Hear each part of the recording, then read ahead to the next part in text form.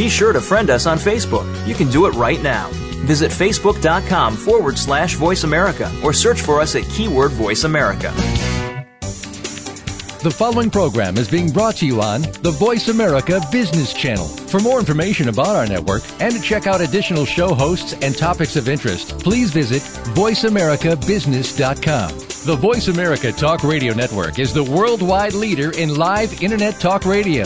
Visit voiceamerica.com. The views and ideas expressed on the following program are strictly those of the hosts or guests and do not necessarily reflect the views and ideas held by the Voice America Talk Radio Network, its staff, and management. This is the Ellis Martin Report. For the next half hour, you'll hear expert insight, commentary, and potential financial opportunity. We want you to know up front, companies featured on this program have given us cash money to be portrayed here. Ellis Martin may have a financial position in issues mentioned on this program. On the web, find us at ellismartinreport.com. Here's the host of the Ellis Martin Report, Ellis Martin. Today I'm visiting with Joshua Young, the founder and portfolio manager of Young Capital Management.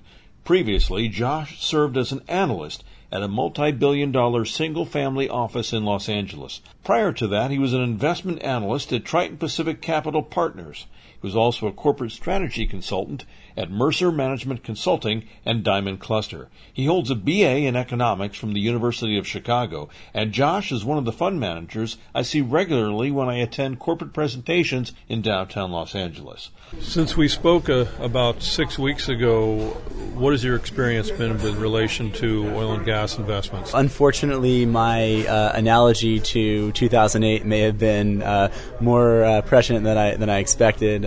Stocks have been down substantially, particularly in the small cap oil and gas space. Oil prices are down from a high of, I think, a month ago. They were at as high as $105 a barrel, and now they've been as low as $80 a barrel recently, and that's had a huge impact on the prices of a number of different stocks in the sector. Any indication as far as consumption, supply and demand issues? Well, the last time we spoke, we talked a little bit about, informally we talked about the Wilshire indicator, which is that near your office there's a Wilshire Boulevard near the 405 freeway, and the traffic on Wilshire actually is somewhat correlated with the price of oil. When gas prices go above about $4 or $4.50 a gallon here in LA, people tend to stop driving as much and traffic seems to clear up. Gas is back down and it appears that traffic is worse than ever. So obviously that's just one sort of incidental indicator, but it appears that consumption is actually not hurt as badly as you'd expect based on the $25 price movement in the price of oil. I think that's kind of ominous, especially during the beginning of the summer driving season with such a drop in oil prices. It's ominous for our economy. It's ominous for the world. I think that's fair. I think that really everyone's kind of waiting to see what happens in Europe, and I think people are waiting to see what happens with the Fed and to see if there's another sort of round of quantitative easing. I think it's going to be somewhat binary. I think if there's quantitative easing and if Europe manages to at least kick the can down the road, I think you could see equity prices go up a lot, and I think you could see oil rebound and potentially go up even more than it was at earlier this year. I think if you see Europe fall apart and or you see limited quantitative easing in the U.S. in particular, I think you could see things get even uglier and you could see prices go down even more. And yeah, I think your point about there being less driving this early in the driving season, I mean, yeah, it's scary a little bit, but it seems to actually have picked up a little bit in the last month or so versus when we spoke last. Now, we've got a lot of factors affecting the price of oil and affecting the dollar right now. Let's say the collapse of the euro is off in the future. The Eurozone breaks up. Everyone calls Greece the big trigger here. I don't know if that's necessarily true. That just boosts the dollar, and if the dollar is worth more compared to other currencies or gold, specifically oil, then that in itself makes it cheaper to buy, oil in the world market, doesn't it? Honestly, I'm just going to have to defer here. I'm not a macro analyst. There are brilliant hedge fund managers like Ray DeLeo at Bridgewater. There are really smart people who make tons of money in currency trading and tons of money making directional bets on commodities. I prefer to just buy stocks that are incredibly cheap, that are hedged, that have good production prospects, and that are low cost. And I think if you buy stocks that are cheap relative to their fundamental value, that are growing rapidly and that are growing economically, that over the long run you'll do well, and as long as those companies aren't over-levered and are able to fund their debt and fund their capital programs, even in a negative economic scenario, I think in the long run I'll do well. And honestly, I try to not pay too much attention to currency movements or macro price movements in commodities, because I think in really the true long run, I think the global economy will be fine. And I think the U.S. economy will be fine. We may have structural issues, but I think those issues in the long run will get resolved. I think that the challenge as an investor is to be able to find the areas in which you have an edge and where you can add value. And I think the place that I can add value is finding small, undervalued companies, buying their stocks, and finding overvalued companies and shorting them, and finding other sorts of interesting trades to make. And in the long run, that strategy has generated fantastic returns, and I expect it to continue to generate great returns going forward. Well, let's talk about one of those companies right now that you like, that you feel is undervalued. We've spoken about them on the program before, Gale Force Petroleum. Gale Force, since we last spoke, has made some progress. They closed a financing that they were working on and closed an additional acquisition they were working on. And they're in the process of blocking up that acquisition and drilling a number of wells and recompleting a number of wells. And we could actually see in the next couple of months them double their production from the start of the year. And they've reiterated that they're on track to produce over 800 barrels a day by the end of the year, and they could potentially be producing 1,000 barrels a day by early next year or even by the end of the year. And they've also reiterated their interest in potentially spinning off their production into a royalty trust, and that's important because royalty trusts are valued at over $200,000 per flowing barrel. And so there's a possibility that around the middle of next year, you could actually see them spin off a 1,000-barrel-a-day royalty trust at a $250 million value versus their current value of around $25 million. It's hard to find a producing resource company with a share price of under 50 cents. It's reasonably tightly held, and you seem to have found one with Gale Force. I was brought in by the largest shareholder, introduced to the company. It was just not well marketed. Ironically, they'd done everything right from an operational perspective and from a corporate finance perspective. They haven't been out there. They haven't been very promotional. They've been very focused on doing things right operationally, and their thought was if they build it, they'll come. And I think over time that'll be true. But in the meantime, because they're not very promotional, the stock hasn't really run, and there's a great opportunity. I mean, I own a ton of stock, and I was actually looking today. I mean, I think it's extremely cheap relative to their near-term prospects.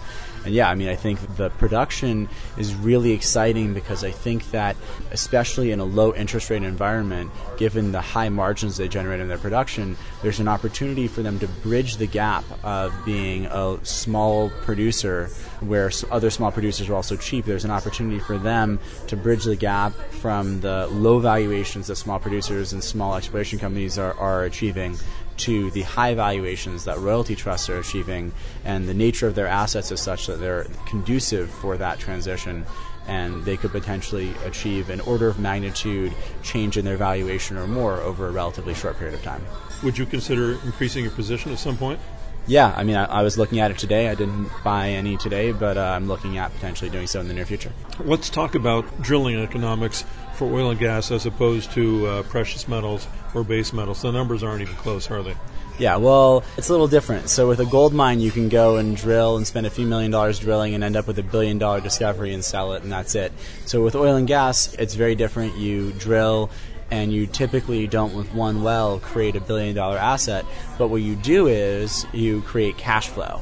And so with Gale Force, relative to some other oil and gas companies, their wells are actually extremely high rate of return. The wells that they're drilling now, I'd estimate, are going to generate high double digits to low triple digit IRRs.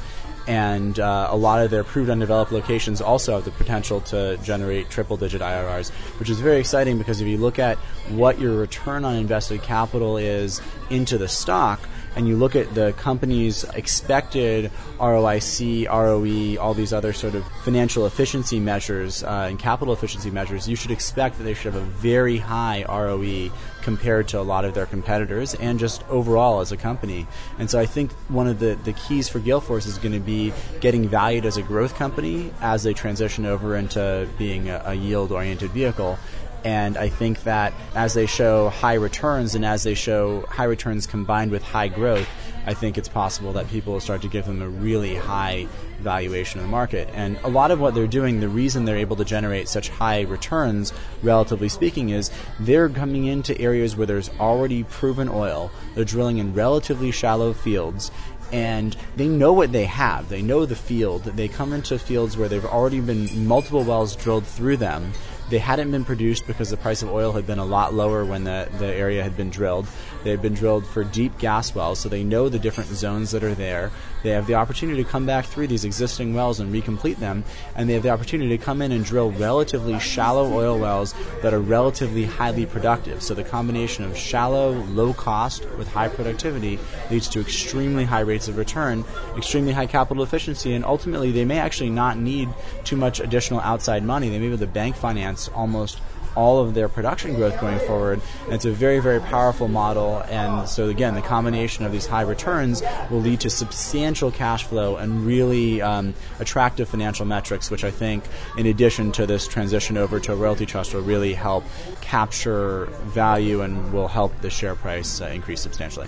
So there's a lot less potential risk for, let's say, the retail investor if the company doesn't have to go back into the market and dilute the stock. Yeah, that's right. I mean, I think they don't need to explore, so the exploration aspect of the business is de-risked and it's not really relevant, which is really exciting for a small company like that. They don't need to raise money to stay in business, so not only not for exploring, but to cover their overhead. They have enough cash flow to cover that, and they have enough cash flow to actually cover a large portion of their capital budget going forward. So they really don't need to go in and dilute, like you were saying, and they also don't really need, some oil companies need $100 oil or $120 oil for their projects to be highly economic. They don't need that. At $70 oil, their projects are all highly economic.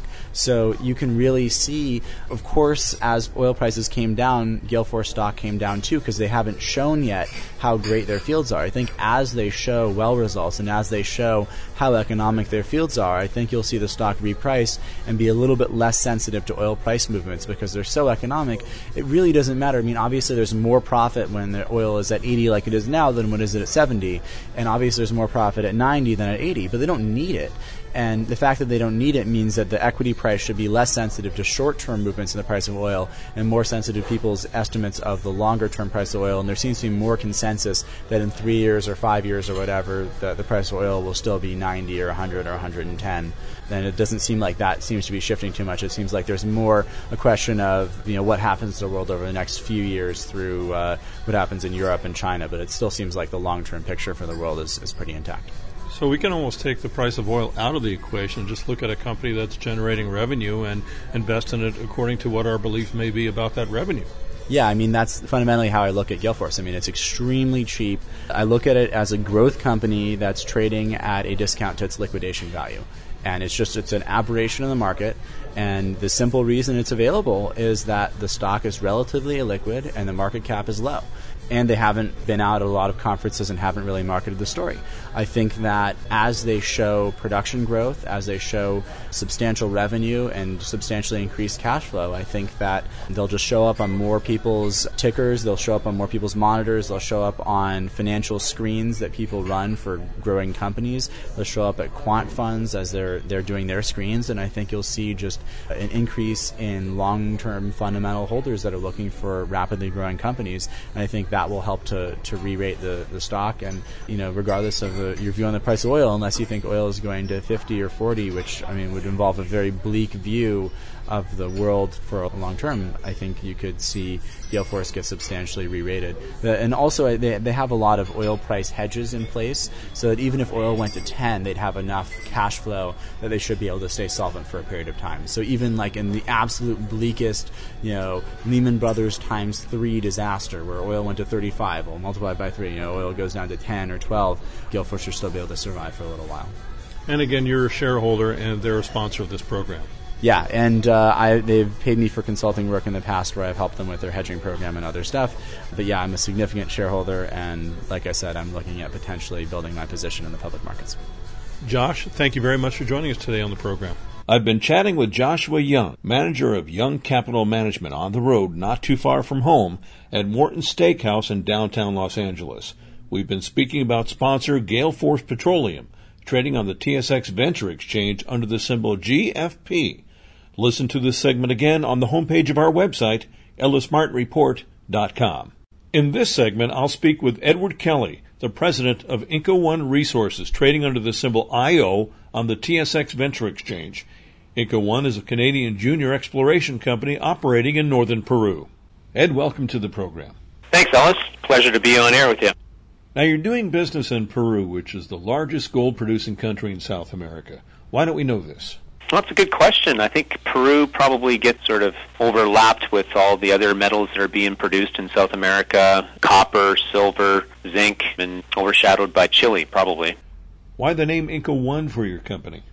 We decided to name the company Inca, just an Inca One, for the fact that it registers with the local people, and we wanted to be able to make that connection with the local people there and sort of make them feel like they're a part of the project along the way.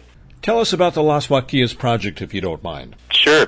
Las Huaquillas project, it's a project that was first prospected on, I guess, in the 70s by the Peruvian government when everything was nationalized in the country and really before modern-day exploration and mining practices took place. The country got on the map because of being a producing country. And in the 80s, the Peruvian government did a joint venture with the German government to go in and do exploration work on the Las Huaquillas project. And they put in 4 underground tunnels, did about a little bit of drilling, 8 holes, 1,500 meters, and took it to what in those days would be a pre-feasibility report. Then later on, I guess in the 90s, governments changed, philosophies changed on how to be able to move ahead as an industry in the mining space. They privatized, and this project was sold off to another Canadian junior in the mid-90s. Do you consider yourself a polymetallic company? It's definitely a region that we're working in. I would say we're more of an exploration company looking for gold and silver and copper. From what I understand, the grades of gold are fairly significant, you believe. In those days, the majority of the drilling was done in the late 90s, 96, 97, and 98. About 6,500 meters of drilling was done by another Canadian junior, and just taking to a pre-feasibility report in the past, they came up with a historic resource based on 500 meters of strike, 20 meters width, 200 meters of depth, 6.5 million tons of ore, and an average grade of 2.09 grams per ton gold. And what's interesting is it had a cutoff grade of 1.5 grams. This was done in the 90s when gold was trading about $250 to $300 an ounce. Those were what the cutoff grades were being used in. Is there visible gold, silver, and copper at surface? Yes, there is some visible gold in a couple of places, and this is sort of what, I guess, led the Peruvian government to do their initial exploration work. You have to remember the Peruvian government in the 70s and 80s, when everything was nationalized, they had their pick of the litter of projects to be able to work on, and this is one of the ones they decided to do exploration work on and use their own money to further this project. And it wasn't until a Canadian junior came in the 90s to be able to give it further exploration work and do historic resource on it. I know sometimes Peru might be considered by some to be politically sensitive. Is that the case now?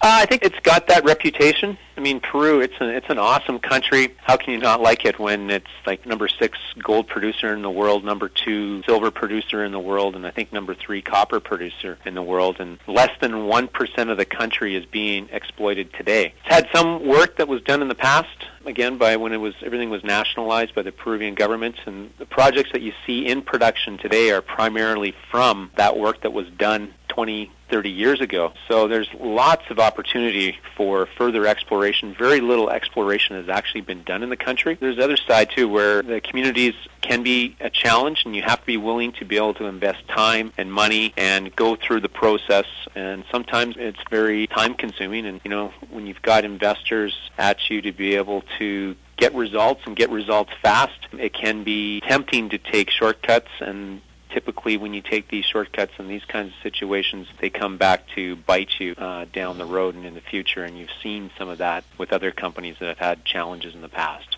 Discuss the share structure of Inca One, Ed. This is a relatively new company, Inca One. When I first got it and restructured it and did our financing last year, we did an initial financing when we announced the acquisition of the Las Huaquillas project back in May of last year. We did a $2 million financing, and that was to take us until we got our permits, which we're very close to getting. We've got currently 22 million shares outstanding, fully diluted, 27 million, and 43% are owned by insiders and management, including myself. When do you think the drills will get into the ground so you can further identify the resource?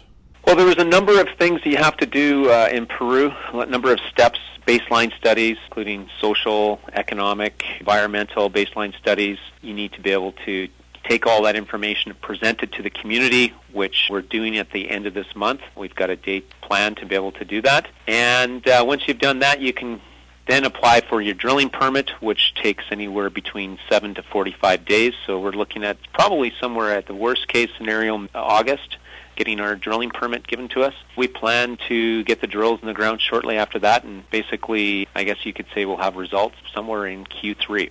Where do you see the company headed in 12 to 16 months? I would expect that we've got our Phase 1 drilling program completed, which would be to go in and firm up the historic resource to a 43-101 compliant resource, and then go along the strike once, I guess it's about 2.2 kilometers long. Only 500 meters of it has been drilled on, and we want to step out and go along that remaining 1.7 kilometers along strike and firm up what we've got potentially there. Give us a snapshot of your background, if you don't mind, Ed.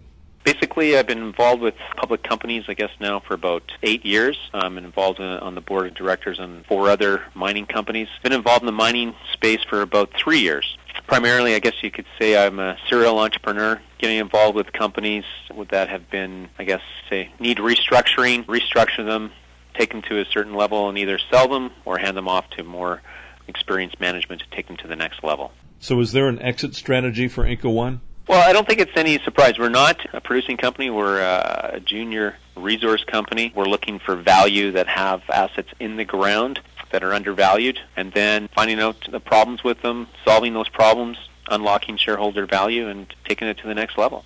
And there's lots of opportunity out there right now.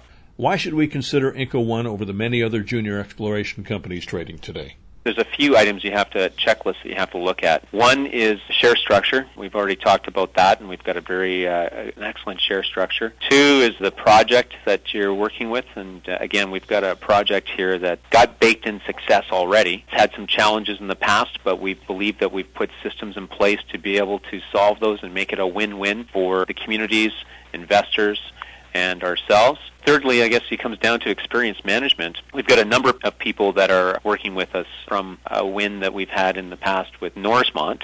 Investors have supported us from Norrismont in the past after it was acquired by Hudbay, as well as employees that worked with Norrismont. We've got, for example, our chief geologist, Tom Hendrickson. He was the chief geologist for Norrismont in the past. Kathy Vargas is our general manager in Peru. She worked with Norrismont in the past.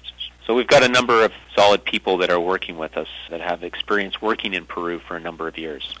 So it's as if you had a Norrismont mining management team, and they had a successful takeover a few years ago. That's exactly what it is, yeah. What is your relationship with the people and the government of Peru? How have you found your experience to be, Ed? Our experience has been nothing but positive. The central government is fully committed to being able to get social issues worked through. Peru is a mining country, and without mining, they haven't got a lot other than some agriculture going at this moment, and tourism. So they realize that over 70% of their exports are to do with minerals, and they have to keep that going, otherwise, their economy is going to stumble. We've met with the local government as well and stakeholders. We've identified through our baseline studies that over 90% of our surface landholders are coffee farmers.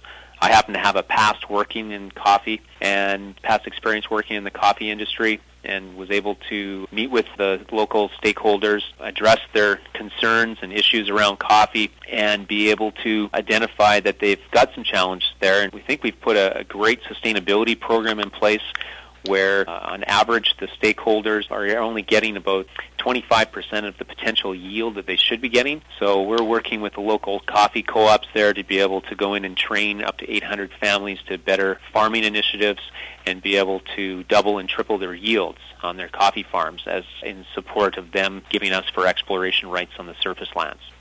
Ed, thanks very much for joining me today on the program. I appreciate your being here. Well, thanks for giving me the opportunity to tell the story on Inco One.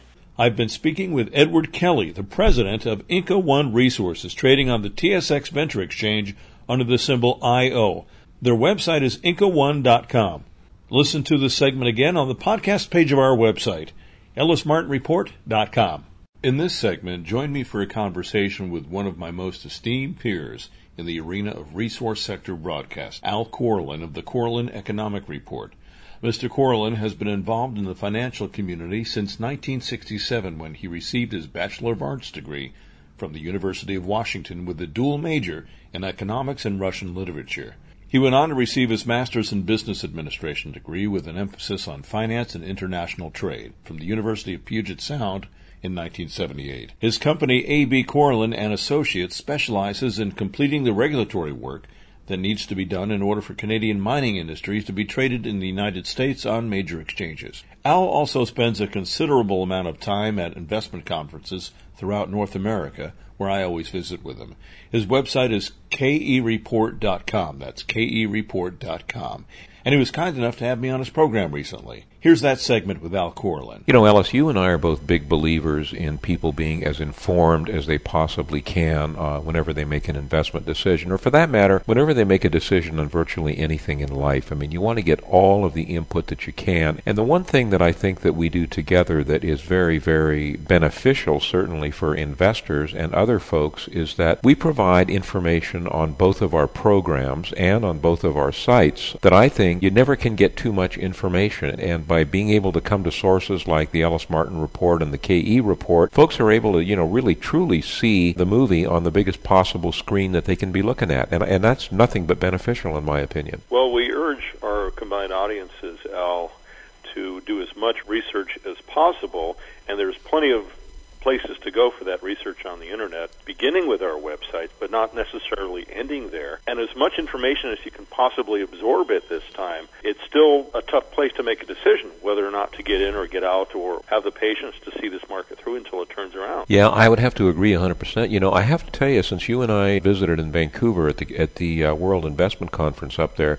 hasn't this been a strange precious metals market? It's the Friday before the show, we were up over $60 an ounce vis-a-vis gold. This past week, we've seen some incredibly dramatic decreases in the price in very, very short periods of time. You really have to wonder if, the old somebody's knocking it down theory doesn't have a whole bunch of credence. I don't know, man. Well, it's interesting. It's getting knocked down during a time period where everyone's waiting to see if there's going to be a quantitative easing, QE3, so to speak. How much of this is planned, this beatdown of the market, more or less, so that when QE happens, as it inevitably will, how far will the gold market take off if it in fact does? And one more point before you respond, Al, we're still up about $75 or so, $50 to $75 or so above what the price of gold was last year at this time. Mm-hmm. Yeah, no, I realize that. In terms of the QE question, I've talked about this numerous times on the Corlin Economics Report, and I got to tell you, man, I am firmly convinced that vis-a-vis QE, that it's been going on for a long time, just under a different format. I mean, the government is still putting money into the system. I'm looking at a chart right now. It's not quite $75. It's $45.50 as of today, but you're still looking at almost a 3% increase from a year ago, and the drop as we're recording this thing was only 1.87%. So there's just a whole bunch of backfilling and treading water going on, in my opinion. You know what's frightening, and not necessarily to me, but the companies that are these junior mining companies especially, is while the price of gold may still be $50 above what it was last year, we may come down and test $1,400. Who knows? Is that half of these junior mining companies are just dead in the water. They have no money. They can't raise money. And as our mutual associate, Rick Rule, would say, they're probably going to be gone in 6 months. Rick's comment, I thought, was he wasn't quite as dire as Doug Casey was in his presentation. But, Rick brings up a very, very good point, and that is, you can't really throw a dart, at a list of companies and necessarily come up with anything that makes sense, because really only somewhere between 5 and 15% of the companies really, really are fundamentally sound, and the rest of them, it's just the nature of the mining industry. The rest of them are kind of hopes and prayers. Well, how can you make an informed decision right now, as our audience is having to deal with every day? You and I, at least for the most part, get to chat with some of these companies. We get to see the excitement or the stress or the sweat, if it's there or not. Our listeners just blindly heading out there on the internet trying to cipher through news releases, they're hard-pressed to do that. Having done, as you know, reporting to the Securities and Exchange Commission for mining companies for 30 years, I developed a pretty interesting handle on how to do effective due diligence on the companies. And I have to say, I have gotten to the point where In my opinion, the most important factor in looking at these companies boils down to one simple thing, and that's called the management. I mean, yes, the asset is very important. Yes, having cash in the bank, and well, there's another asset, but having adequate capital is very important. But I got to tell you, man, in my opinion, it all boils down to the person driving the tractor, so to speak. There are people they have been successful in the past, and they're going to continue to be successful. There are other people who've just plodded along and never really done much. Those are probably the kind of deals you don't want to invest in. Well, while we have a few minutes left here, Al, who are some of the companies, or give me one or two companies that you're quite fond of right now, where the management is able to sit it out more or less and keep doing the work they're doing on the ground, and they've got a decent amount of money in the bank? The three companies that come to mind right now that I think can definitely, without a doubt, weather the storm would be for sure New Zealand Energy. That company has done very, very well. Timmins Gold, I've been following Timmins Gold since I bought stock at 40 cents a share 3 years ago. They've got a very, very solid situation. And then I have to say that another one that I know is going to be, for lack of better terms, weathering the storm, and this is not investment advice because I'm not a registered investment advisor by any stretch of the imagination, but, another one at this point in time would be Corvus Gold. I mean, these companies have all done very, very well. The other companies that we follow and the other companies that are on our website are companies that I certainly wouldn't rule them out either. How about you? Give us two or three. Well, I like a company called, that I know you're familiar with, Silvercrest. Mm-hmm.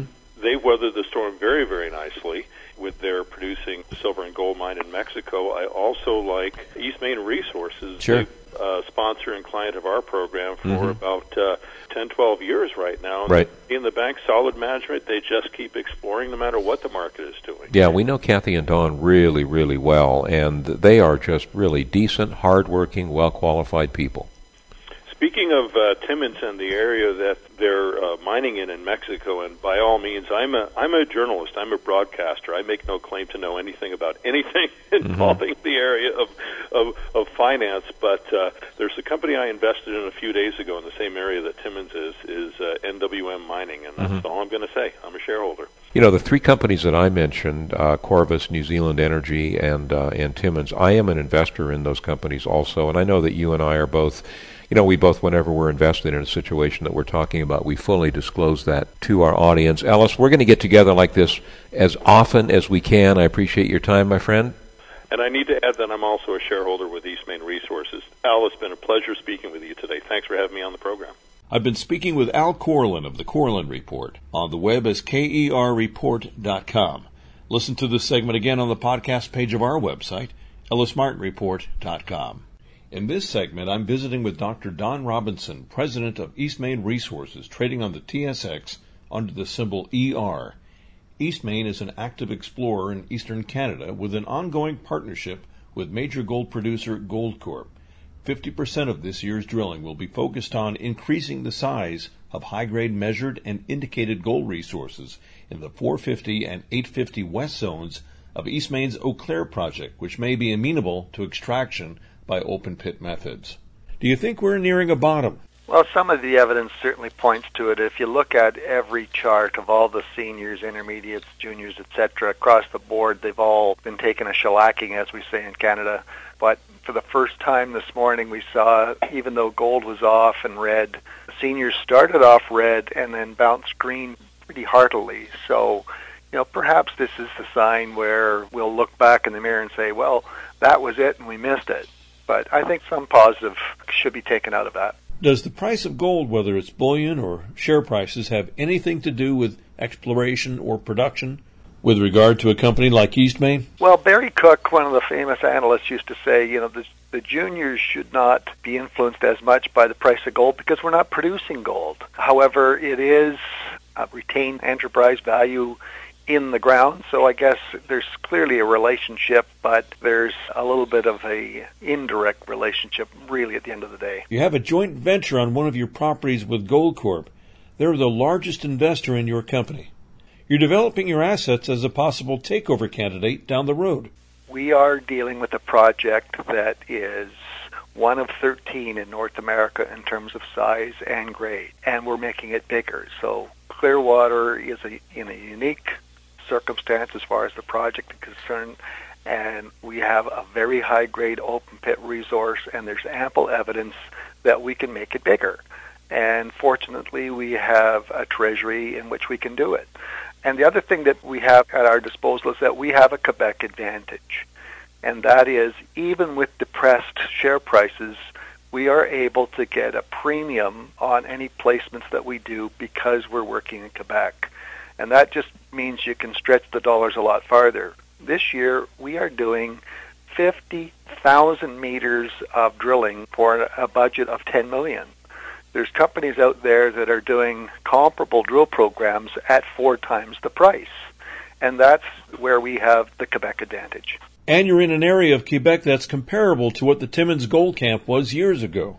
The reason we're there in the first place is geology. And the geology that we're dealing with is a mirror image of what we've seen time and time again in these famous camps. The only difference was when we started, you had to fly for a few hundred miles in order to get to the project area.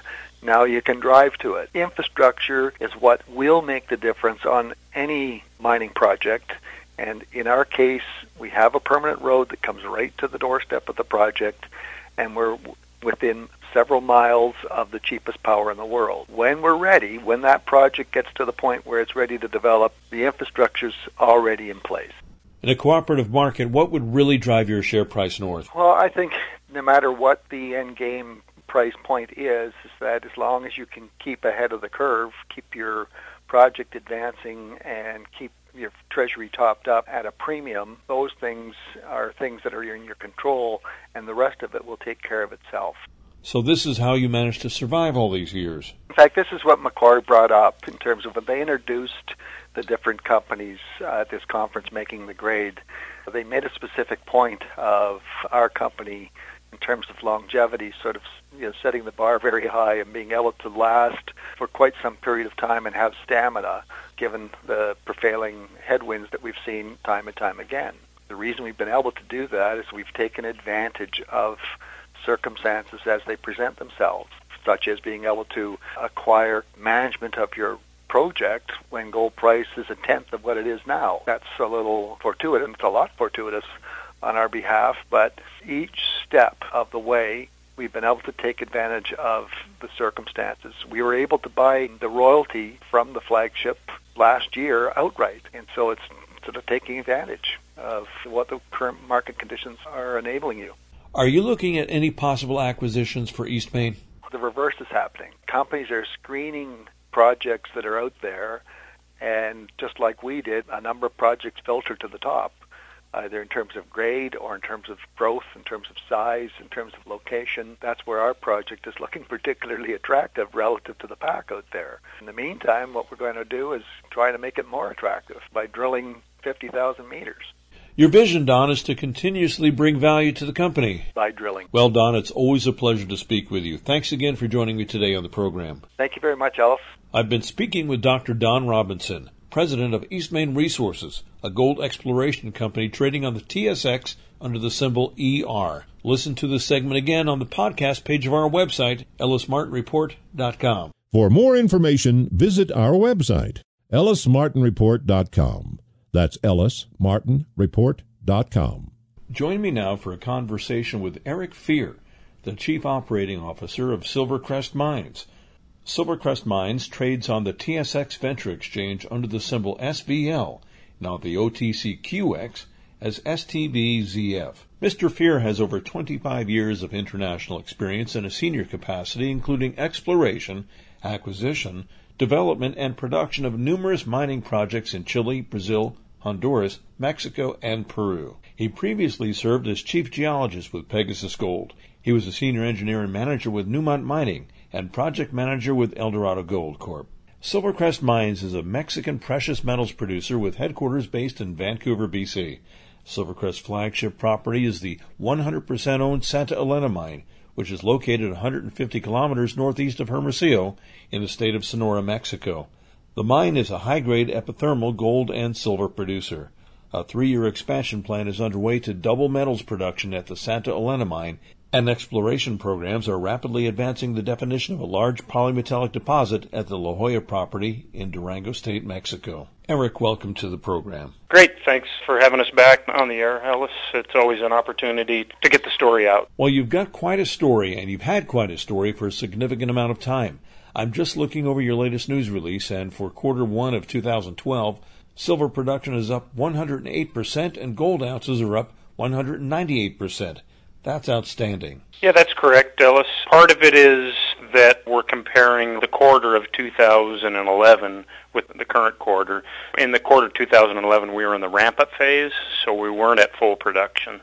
So that's part of the bump up. The other part of the bump up in having such a significant change in percent is that we're getting better recoveries, we're getting better throughput through our crusher at the mine site, and all of that wraps up into more ounces and more cash flow for the company. So you're saying a lot of it is about the tools? It's about the tools and the people. A lot of it rolls back to a lot of the planning, strategic planning. You know, you got to have smart people on the ground and boots on the ground to get this work done. I give a big hand to our production team that's in Mexico. Great people to work with. The local people that we're using in Mexico are top-notch people. We've taken people that have been working out on the ranching side a year ago and trained them up, and they're doing an excellent job. It all means savings to us and more cash flow and opportunities for our shareholders and potential shareholders. One of the things mining companies come across, especially if they're going into production or even in the development stage or exploration stage, is finding the right personnel in the area. And you're saying that you're just training locals and putting them to work. I implemented a program before we started construction of 70% local hire. Local being within about 35 kilometers of the mine site. And we're at that now. So we actually got guys that are local guys that are at the foreman level, superintendent level, that are running the crushers, that are running the plant, that are working in the pit, and they really appreciate the job. It's a great opportunity for the community. We got great community support. One other thing that Santa Elena, which is our flagship for Silvercrest, it's the flagship mine, is that it's a very attractive area. So you're close to Hermosillo, which has great infrastructure, an international airport, over 1 million people, and it's a very attractive place to work because the alternative is to work up in the Sierra Madre. You're on rotation, you don't get to see your families. So we get quite a few people that are interested in coming to Santa Elena and work for us because of that. In addition to the production that you have going on and expanding that production capability, what about further exploration and stepping out the resource itself at Santa Elena? What's happening in that direction? We got a twofold plan for this year. One is to expand the resources at Santa Elena, and I'm shooting for a 50% to 100% increase in our underground resources. We've started up a drilling program, so look forward to those news releases coming up over the next several months. Beyond Santa Elena and expanding that resource, with success of expanding that resource, it adds mine life, adds more job security, adds more cash flow to the company and to its shareholders. Beyond Santa Elena, we have a major discovery in the state of Durango. Keep in mind that Santa Elena is in the state of Sonora, so there's quite a bit of a distance between the two sites. So that major discovery is called La Jolla. We just did our first NI 43-101 resource in January, over 100 million ounces silver equivalent, about 60% of that silver, 30% copper, and 10% on the gold side. So there's great opportunities. We continue to drill there. We got an 80-hole program that's underway, and we're shooting for a double on that resource toward the end of this year, too. We'll see if we're successful or not. The opportunity's there. It's a big system. It's a major discovery. Great opportunity for the company to grow in that direction. I would see Silvercrest in 2 to 3 years of being a mid-tier silver-gold producer and bringing, with success, bringing La Jolla online. It's 5 years out. You got to get through all of your studies, but there is a conceptual business plan in place right now to look at the growth of the company. What kind of mine life are we looking at? Before the expansion plan, it was 6 years. The expansion plan at Santa Elena is adding another 5 years. So you're 10 to 11 years with success and getting 50% to 100% more resources underground.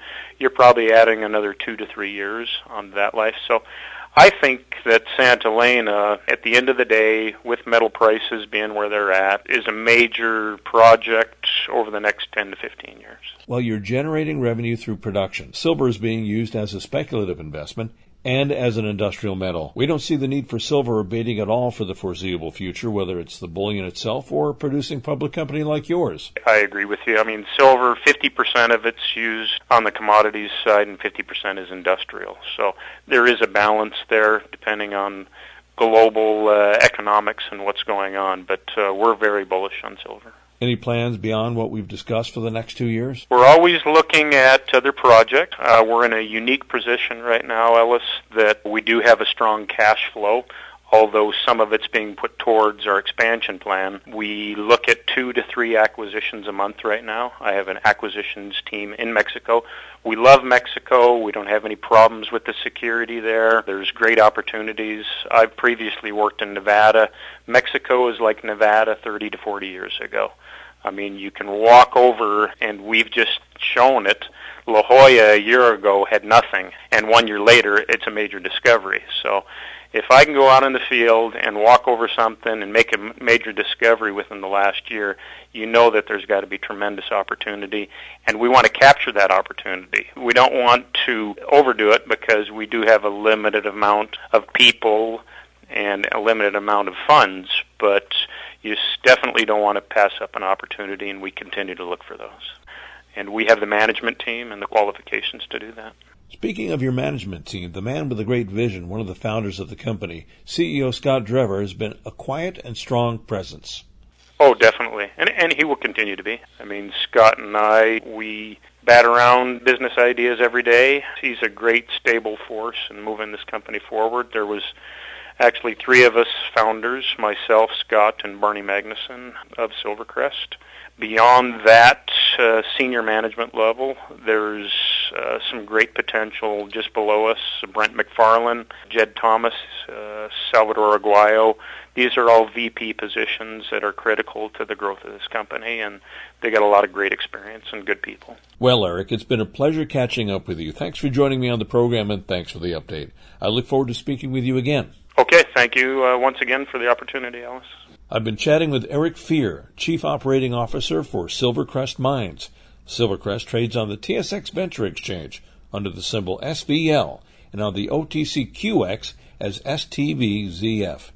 Listen to this segment again on the podcast page of our website, ellismartinreport.com. Join me now for an impromptu, spur-of-the-moment interview with the silver guru, David Morgan. His website is silver-investor.com. Has the bottom come and gone in this market? Boy, it sure looks like it to me, Ellis, at least on the equity side. We've seen very low prices in the mining stocks across the board. Basis, the GDX and the other indexes, but primarily that one. Huge volume a few days ago. And usually those kind of volume increases are evidence of short covering. There's been a lot of professional money out there on the short side in these mining equities particularly, as well as the metals. When they see the opportunity, they will cover their positions, and that has taken place. I'm sure there's probably some more short covering to do, but I think the bottom is in for the mining equities. As far as the metals are concerned, it's quite possible that the bottom is in as well. I've been saying to our members and also in the public domain that I thought that we'd see the bottom in June, and I'm not going to change that yet, but I think we're close enough to a bottom for all practical purposes. Silver has gone in the $26 level 2 times, both times extremely briefly, what I refer to as a spike low. It comes right back up. There's only a few trades that are in that very area, and then it pops up and continues on up and starts building a base at a higher price. Are you bullish about the rest of the year? I am. Normally the metals bottom in the summer months, normally August. I think, again, it could be, May or June. I'm kind of still biased toward June based on the work that I do, but regardless, this is close enough to the final bottom as far as I'm concerned. And the fundamentals for the metals have never been better. I mean, there's so many things going on in the global financial system and the global political environment that it just begs people to take a hard look at the metals. Some of the stocks that have fallen back in my portfolio in the last few months have dropped back as much as 50%. Should we be considering buying into stocks we already own that have been depressed, as well as looking for new opportunities? Well, I've been saying for months that their stocks are undervalued and they could become more undervalued, and to buy in and plan to buy in, through the summers. Having said that, one of the ones that's more speculative in the portfolio is actually here in town. I've known them for a long time. Been in the stock once, made about 800% on it, got back in it. It's underwater from where we recommended it again, but nonetheless, that stock was up like 25% yesterday. I really think, again, that this is the time to not be fearful. It's the time to be pretty aggressive and get into these. What do you buy? That's an individual choice again. I mean, the Morgan Report focuses on money, metals, and mining. We certainly advocate everyone starting their metals portfolio with physical metal first. But once that's done, then you can diversify into the mining companies. And we stress, really, depending on the person, but primarily getting the top-tier cash-rich unhedged mining companies as the top tier, and then the mid-tier growth companies, and then just bet a little to win a lot in the speculative side of the portfolios. How does one follow you? There's lots of ways these days, as you know, with all the social media. I don't do them all, but I have a Twitter account. The Twitter account is SilverGuru22. I do link articles that I read daily, and these are articles that I've read and vetted that I think are important to stay attuned to the precious metals and the overall global economies. I also have a YouTube channel. A lot of time, effort, and money as far as the camera action that goes into it. Some are actually professionally done. Most aren't. Most are just YouTube quality, but they're all pertinent to keeping everyone abreast, and that channel on YouTube is Silver Guru. And then lastly, the website itself is themorganreport.com, all one word, themorganreport.com. You go there and you can get on our free e-letter, which is weekly on the weekend, or if you are serious about these markets, you can look at 3 different levels of paid services. That's in the members-only side of the website, and there are 3 videos that actually outline exactly what you're going to get. Nowhere in this interview do I sense any negativity. Well, the market's been up for 2 days. When I bought at the bottom, again, if this is the bottom, I feel pretty good. If it's not, I still feel good. I do believe strongly, again, that over the longer term, you're going to look back at buying silver under 30 or gold under 1,600, and I've been consistently saying that for several months now to buy in there. And a lot of people are very smart in this industry, and few of them have been kind of advocating that, these metals are ready for launch, they're only going to go up and all this. I've stayed my ground as usual and said, I don't see it that way. I think we have more consolidation, a sideways to downtrending market, and that alone, in my book, is worth something. I'm not trying to sound like I'm better than or know more than or anything else, but I do want to make clear that I don't let much influence me. In other words, my work is my work, and I stick by it, win, lose, or draw, because people that perhaps were listening to some free information from someone else might have got in at, let's say, much higher prices and not had any cash left to take care of the opportunity that exists today. I've been speaking with the Silver Guru, David Morgan. His website is themorganreport.com. Listen to this segment again on the podcast page of our website, ellismartinreport.com. I'm Ellis Martin, and I'm going to give you some unsolicited advice. We may be heading into a time period of continued economic stress and potential collapse. There's always a chance that for some unknown reason that I'm not aware of, nor anyone else for that matter, that we could by some miracle see an economic boom during the next year, or 2, or 5, or 10. I don't think so, but anything is possible. Let's prepare for our own austerity. Perhaps your financial assets are diversified into a variety of venues discussed on this program previously. I will not suggest you buy or invest in anything in particular. I won't suggest that you sell any of these financial assets or liquidate them necessarily. You've heard the pitch about gold and silver bullion, and you've heard the pitch about stocks and ETFs, commodities, hard and soft. I'm not pitching any of that right now. What I'm going to suggest to you is much simpler and safer than investing in the typical things we talk about here, or what you may run into by following other pundits or journalists, advisors, or pitchmen. I'm suggesting now that you stop using your credit cards for long-term debt. If you can pay down or pay off any remaining balances, do so. Use these cards if you must, but pay them off each month as you do, completely if you can, as if each one was an American Express card. Using these cards for business expenses or to get travel points or purchase points is fine. But pay your balances down and pay these cards off if you can. If you can't afford to buy something otherwise, Do not do it for an indefinite time period, and I don't see any change in the near future. Cash will always be cash, and the way we buy and sell what we need. Cash is the tool. Only buy what you need. Convert whatever you don't need that you may own into cash, and keep it. Look around. Take an inventory of what you have, and have a metaphorical sale of sorts. A flea market sale, a garage sale. Get rid of everything you don't need and don't use. And forget about buying new gadgets and toys. There's no intrinsic long-term value in that. You can't eat it down the road, and you can't pay bills with it. Liquidate, protect your stash of cash. Times may get tougher. I'm an optimist, and I hope and believe that the best is always possible. But if tougher times are on the horizon, there's no harm in being ready, being prepared. Consolidate, liquidate, and prepare. I'm Ellis Martin. You've just shared part of your life with the Ellis Martin Report. Remember, this is actually one of those paid programs where companies and individuals hand over cash to people like us to let you hear all about themselves. Remember, kids, invest at your own risk. Find us on the web at ellismartinreport.com. Thanks again for listening to the preceding program, brought to you on the Voice America Business Channel. For more information about our network and to check out additional show hosts and topics of interest, please visit voiceamericabusiness.com. The Voice America Talk Radio Network is the worldwide leader in live Internet talk radio. Visit voiceamerica.com. The views and ideas expressed on the preceding program are strictly those of the hosts or guests and do not necessarily reflect the views and ideas held by Voice America Talk Radio Network, its staff, and management.